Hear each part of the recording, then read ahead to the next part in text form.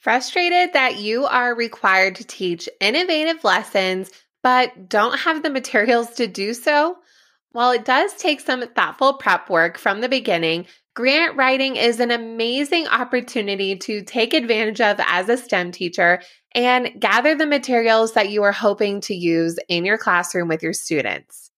When it comes to grant writing, you want to be strategic in the type of materials that you are writing a grant for and the longevity of that tool and how it's going to impact not just one set of students, but students for many years to come.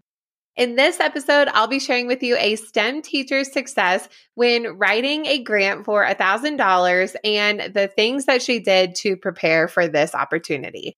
Welcome to the Elementary STEM Coach Podcast, a show that'll help you with lesson ideas, systems, and actionable tips to apply to your classroom. I am your host, Naomi Meredith, a former classroom teacher turned current STEM teacher and coach. With over a decade of experience teaching and a master's degree in STEM leadership, I am here to coach you throughout the year to help you gain back more time to create innovative experiences for your students. Grab your earbuds and let's get started.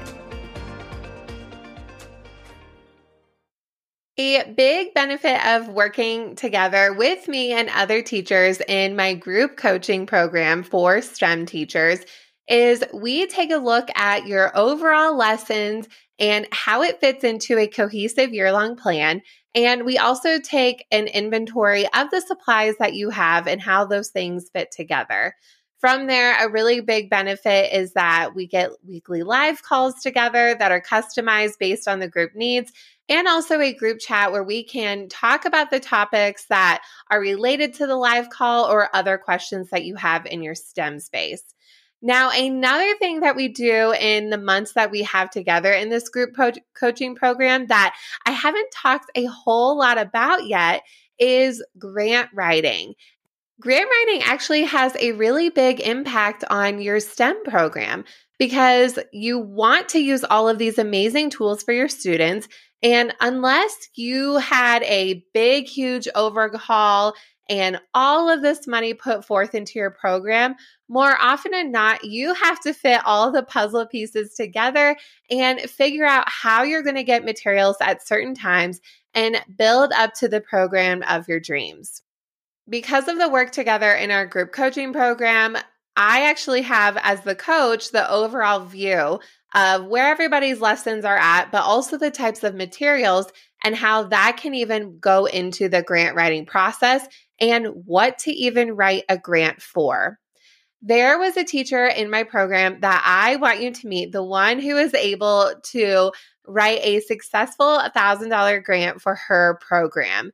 This teacher teaches pre-K, so even the little ones, pre-K through 5th grade STEM, twice a week. And like many of you, she is responsible for building up her whole program when it comes to lesson plans, figuring out supplies, and all of the things in between.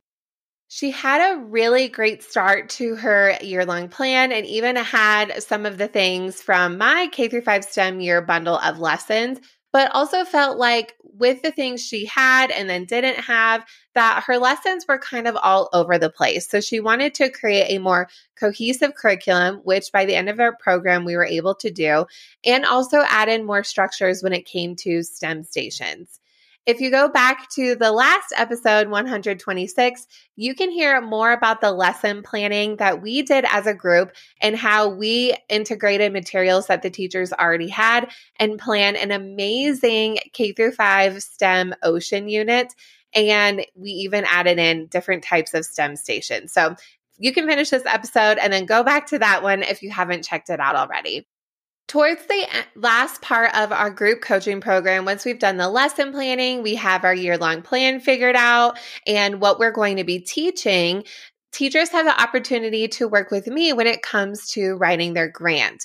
And this teacher that I'm talking about had a really great program, especially when it came to coding lessons and the tools available for that. But they really needed more things when it came to hands-on coding and robotics.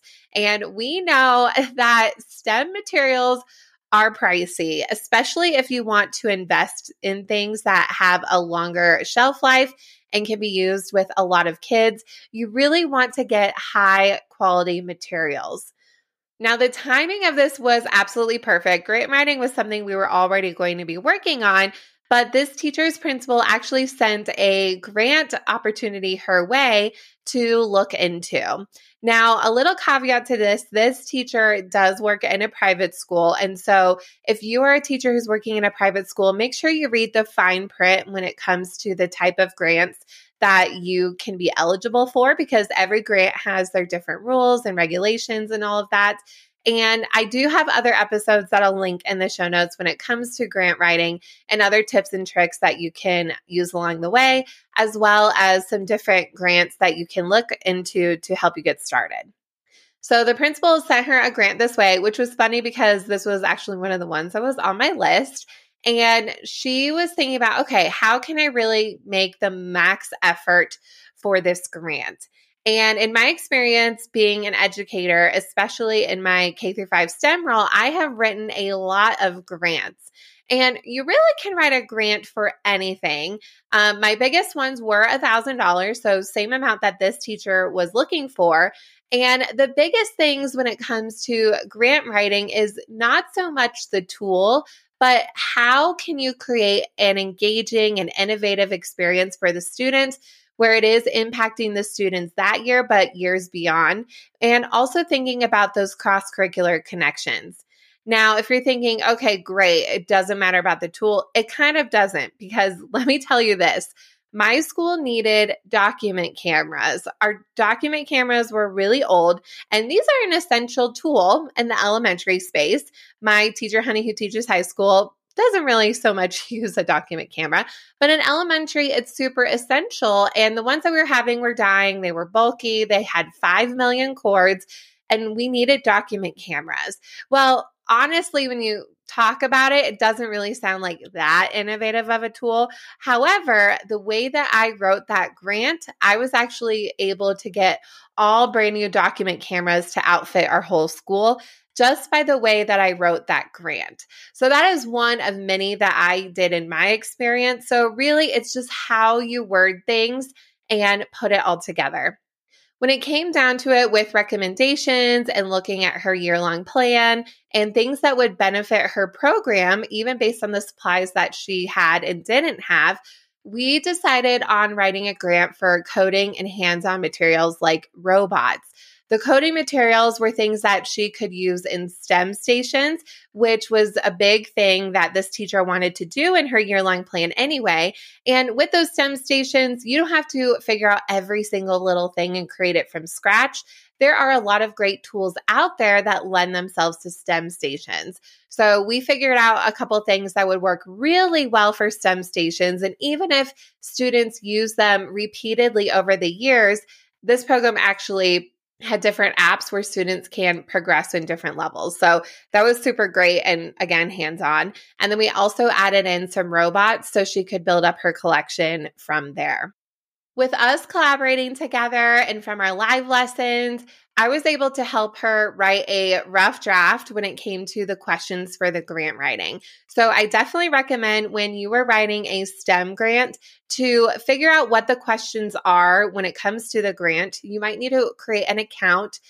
They're always free to create your account. So create your account, figure out the questions, and then type those out on a document on the side. So when you get to filling out the actual application, you can just copy and paste. I actually was writing a couple grants for something else this morning, and I did the same exact thing.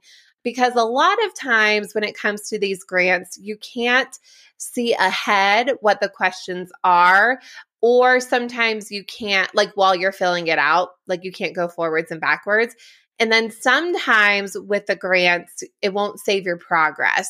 So if you make an account, see the questions, type up your answers. This can also help you with spell check and everything. The couple grants that I was writing today, had a word limit. So I was really limited to a specific amount of words to get all of the information in there. So that is something that we did. Me and this teacher worked together. She added in her own story, which is also really important when you're writing any kind of grant. And if it's a STEM grant, what is the story? Why is this going to have an impact on your students? Who are your students?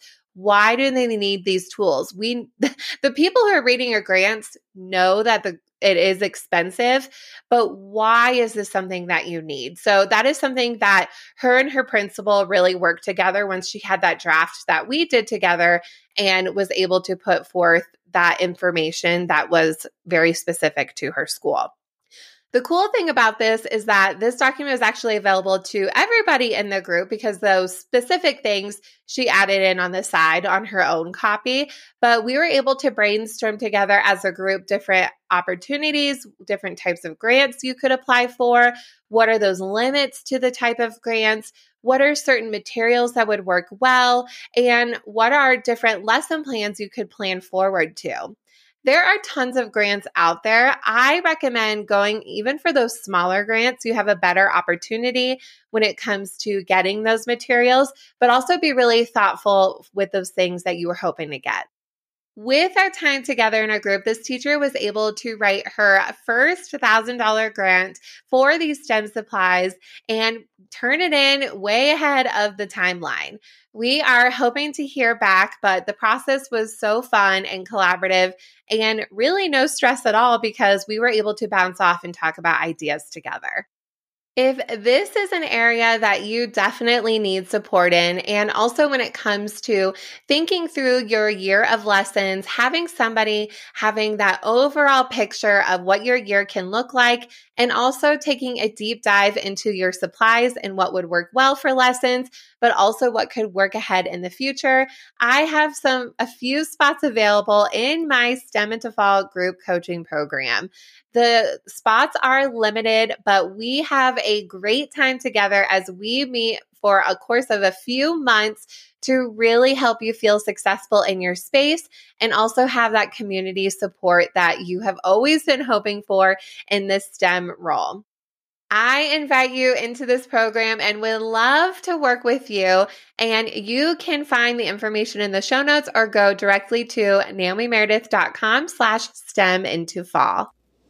Thank you so much for listening to today's episode of the Elementary STEM Coach Podcast. I would love to connect with you over on Instagram at @NaomiMeredith_ or send me an email to elementarystemcoachpodcast@gmail.com.